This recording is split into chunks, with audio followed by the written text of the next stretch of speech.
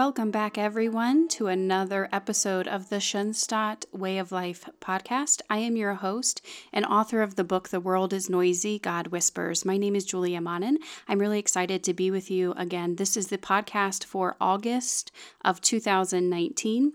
And today, what we're going to talk about is one of the core essences of Schoenstatt spirituality. What the spirituality of Schoenstatt teaches us is one of the things is mission consciousness. And that's what we're going to talk about today. What does that actually mean?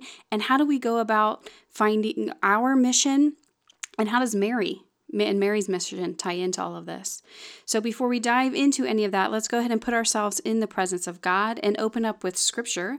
This is a reading from the Holy Gospel according to Luke. It's found in chapter 1, verses 39 through 56. Mary set out and traveled to the hill country in haste to a town of Judah, where she entered the house of Zechariah and greeted Elizabeth. When Elizabeth heard Mary's greeting, the infant leaped in her womb, and Elizabeth, filled with the Holy Spirit, cried out in a loud voice and said, "Blessed are you among women, and blessed is the fruit of your womb. And how does this happen to me, that the mother of my Lord should come to me?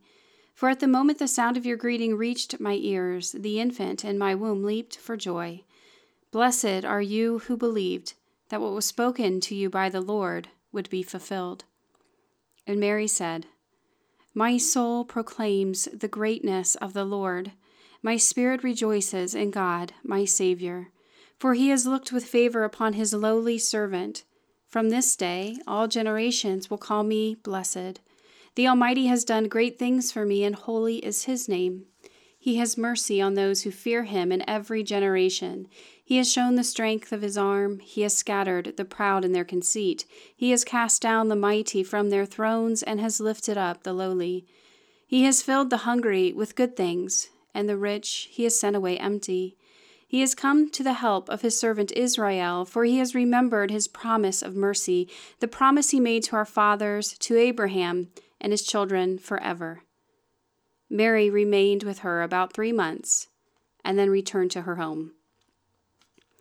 This, I'm quite certain, is a familiar passage to all of you listening to the podcast.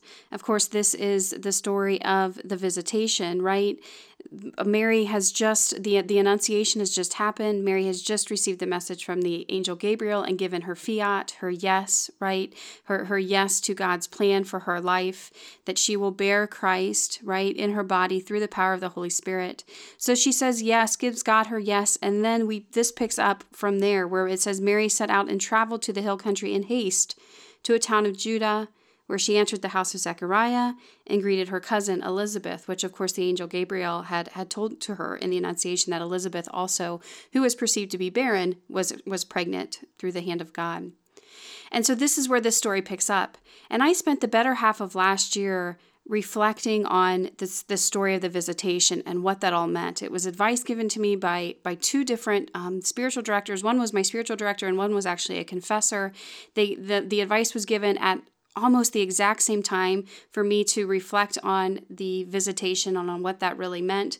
And it was too quote unquote coincidental for me not to pay attention to. Like, why are these two different men quote unquote randomly telling me to meditate upon the Visitation? Well, I knew it wasn't random. I knew that it had to be coming from God, that it was just too unlikely for these two complete strangers to be giving me the same advice. So I spent the latter half of last year reflecting on the Visitation, on what that actually means. And I think so often by default when we're thinking about this, we think that, okay, well, Mary found out that here she is pregnant now. She's going to bear the Christ child. And she hears Elizabeth is also pregnant. And so often we think about Mary's attitude of servitude, that in her own need, she runs to be at the service of Elizabeth, who, of course, would have been coming in her 6th month, would have been coming towards the end of her pregnancy. And here Mary goes in haste, making this dangerous trip as a young woman who's also pregnant to serve someone else. And certainly that is powerful to reflect upon, and it sets the bar really high for all of us to be servants and to model ourselves after the Blessed Mother, who in her own need went to serve others. But there is so much more to the story than that, so much more to the story. First of all, let's think about where Mary was at this point, a young girl, right, who just received this vision from the angel Gabriel, who's just conceived in her womb through the power of the Holy Spirit, she has a story to tell, does she not? And the angel, of course, tells her that Elizabeth has also had something miraculous happen to her. She'll understand. So Mary has this amazing thing, this incredible thing, this miraculous thing happen to her. She knows that most of the world will not understand this, and she goes to the first place, to a place that she knows she'll find understanding, someone who's also been touched by God in a miraculous way. And so she goes off in haste to share this with Elizabeth. And of course, the gospel that we read, these words that we read today, pick up where the two of them meet for the first time. And yes, Elizabeth does have an understanding. Right? The second she sees her, she's touched by the Holy Spirit. And the infant in her womb, John the Baptist, of course, we know, leaps in her womb, right? And confirms this. And she looks at Mary with an understanding gaze and says, "Blessed are you who believed that what was spoken to you by the Lord would be fulfilled." And of course, this has to be a comfort to Mary. It has to be a comfort to say, somebody gets it. I'm not crazy. This miraculous thing happened. God is real. He's chosen me to be one of the characters in this play, and Elizabeth has been chosen too. And so they're comforted by the understanding both of them would have. So that's another level of this story of the visitation, something we can sit with, and how important it is for us to find people who are like-minded, right? The world doesn't always understand what the song that we Christians are singing. In fact, often most people don't understand the song that we Christians are singing. But every now and again, when we need it, God brings people into our life who will give us an understanding glance, who will look at us with understanding eyes and said, "I've been where you're at, and God is real. And what's happening to you is an act of the Holy Spirit." And of course, that's always a comfort, right? It makes us think we're not crazy people. So let's add to that. Let's keep talking about this theme. There is a reflection by Bishop Robert Barron, who, it has been referred to as the bishop of social media. Of course, he has this apostolate, his Word on Fire Ministries, which he started long before he was ever made bishop. But he writes a beautiful reflection about this story of the visitation, and I want to share that with you today. These are his words. "Friends, today's gospel tells us of Mary's visit to Elizabeth. I've always been fascinated by Mary's haste in the story of the visitation. Upon hearing the message of Gabriel concerning her own pregnancy and that of her cousin, Mary proceeded in haste into the hill country of Judah to see Elizabeth. Why did she go with such speed and purpose? Because she had found her mission, her role in the theodrama. We are dominated today by the ego drama in all of its ramifications and implications. The ego drama is the play that I'm writing, I'm producing, I'm directing, and I'm starring in.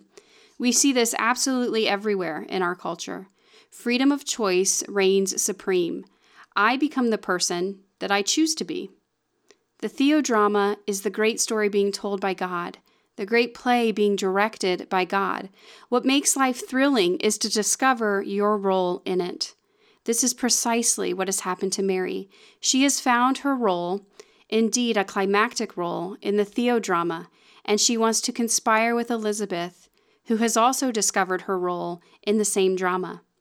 Like Mary, we have to find our place in God's story." Again, let me quote Bishop Barron's words. "What makes life thrilling is to discover your role in it," right? Your role in this theodrama, that God has created this amazing story. And of course, the spirituality of Schoenstatt teaches us that as well, right? This idea of of practical faith and divine providence, right? And I believe that's what we talked about on last month's episode, the open door, and we talked about divine providence and what that really means, having faith in that. But this is this idea that this story, as Bishop Barron says, this theodrama is God's story, and we are characters in it. We all have a role to play. We all have some role that we're meant to carry out in God's story. This life isn't about us. It's not about our story or what I choose to be. It's about discovering who God created us to be. And this is another essence of Schoenstatt that Schoenstatt teaches us. This idea of being centered and focused on mission consciousness, that we're made for a specific reason, for a specific purpose. And our job is to figure out and discern what that reason and what that purpose is, so that we, like Mary, go out to fulfill it. Okay? And we talk about the Annunciation and this moment of grace where the Blessed Mother gives her fiat, right? But there's moments leading up to that moment. And there's moments, of course, after that moment, right? So we can't define, okay, I need to figure out what I want to do with my life. So I'm just going to go to college and I'll figure it out there. Well, maybe, but maybe not.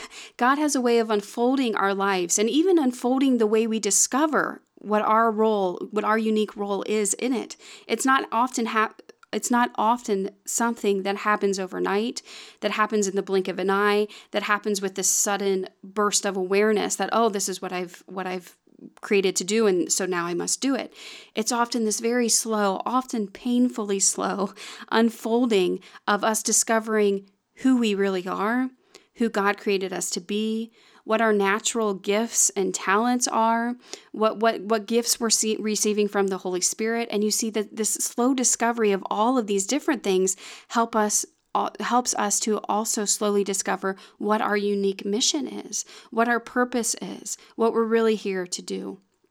So I mentioned when I was introducing myself at the beginning of this podcast that I am the author of the book, The World is Noisy, God Whispers, which you can purchase on Amazon if you're interested in purchasing it. But what this book is a compilation of my journal reflections that I wrote from about March of 2013 to March of 2015. And of this process of me actually putting this book together and publishing my journal is a story for another day. This is not something that happened overnight. It was nothing I set out to do when I first started journaling. It was something that God slowly unveiled to me very, very slowly and then confirmed over and over and over again as I continued to discern, was this really His will that I publish my journal? And then eventually, with much discernment, with much prayer, and with much reluctance on my end, I did it because I felt like that's what God was asking me to do. But that's what my book is. It's just my journal put into a reader-friendly format, reflection, one after the next, really short reflections. And I encourage people to read it as a prayer aid, not as something you read from cover to cover, because it encompasses 2 years of my life, which means it's very meaty. There's a lot of information in it. And if you read it too fast, you'll choke on it, quite honestly. So I encourage the reader to chew it, to just read one reflection a day. There's scripture that ends every reflection, to open up your Bible, to close it in scripture, and to really let it become something that helps you in prayer, not necessarily a novel that you would just quickly pick up and read from cover to cover. But if you're reading the book, or you at some point feel called to read the book, I'm going to give you a little behind the scenes info into it. So yes, there's all these little reflections that I wrote over the course of 2 years of my life as I was growing in my relationship with God, as I was beginning to understand this faith that I grew up in. And really, ultimately though, but what was going on was as I was learning what we're talking about today, what my mission is in it. This is what this volume of my book is, this volume 1, which I titled My Wanderings, because if it is God's will for me to publish volume 2, then this would be a whole different story. But this section of my life, these 2 years, which I titled in this book, My Wanderings, is this time where I am discovering what my mission is.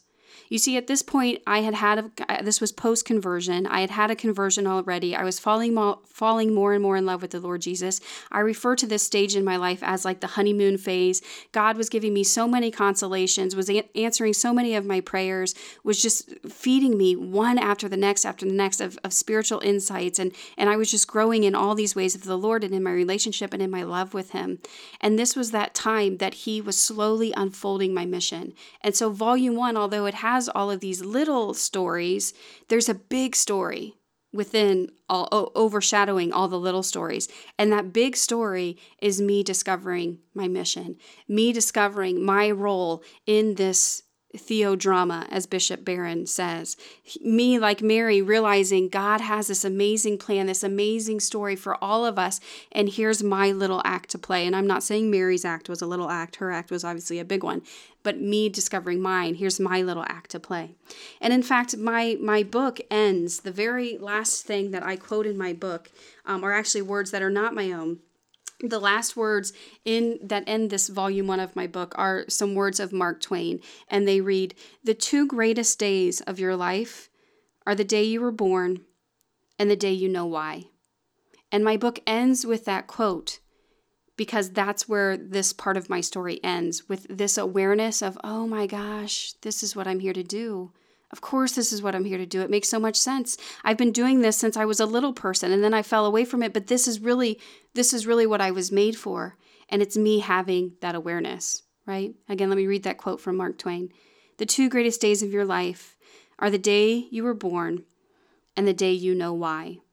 And so my challenge to you, and I guess it's not really a challenge, but just my encouragement to you this month is, if you haven't discovered your role in the theodrama, as Bishop Barron tells us, if you haven't, or words it, if you haven't discovered your role in it, let this be a time of great prayer and discernment, a time where you turn to the Lord and turn to the Holy Spirit and ask Him to unveil it to you, right?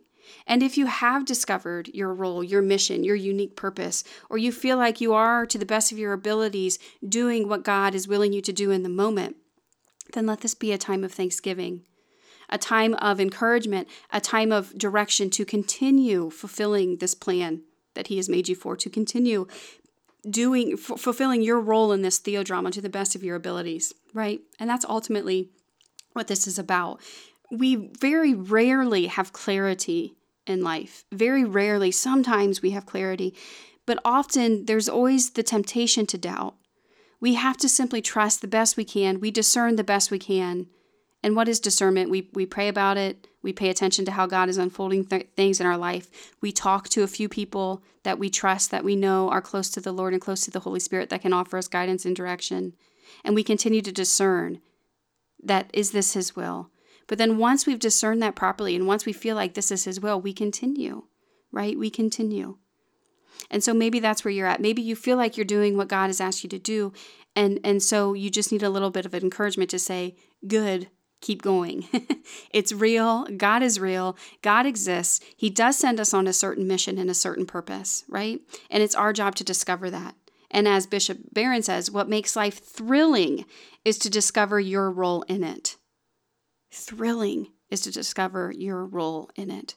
And so let us, like Mary, turn to God with humble hearts, giving Him our fiat day in and day out, and saying, thank you for choosing me to be a part of your great play, to be a part of this theodrama, right? And let us, when we need it too, like Mary, go find people who are like-minded, like she did with Elizabeth. Find people who can give us understanding gazes, people who can look at us with understanding eyes and say, yes, this all is real. God really does make us for some mission, some purpose, right? And let us unite ourselves with Mary and with Elizabeth and with this connection that they had in this relationship and in this story of the visitation that we read today. And then our souls can cry out with Mary's, my soul proclaims the greatness of the Lord. My spirit rejoices in God, my Savior, for He has looked with favor upon His lowly servant. And I think when we discover what we are made for, we echo, our hearts, our souls echo those same words. It's not about us. It's about Him, right? My spirit rejoices in God, my Savior. So something else, this beautiful movement of Schoenstatt teaches us, this idea of mission consciousness. And that's what we wanted to touch about today. And we're already out of time. It goes so fast, doesn't it? Now I have an exciting announcement to make to you who stayed with me to the end here. There is a new book that has just been released. It's called Mother Thrice Admirable. It is co-authored by Sister Danielle Peters and a Father John Larson. And this was just released not too long ago. I don't actually have my copy in hand. I just ordered it.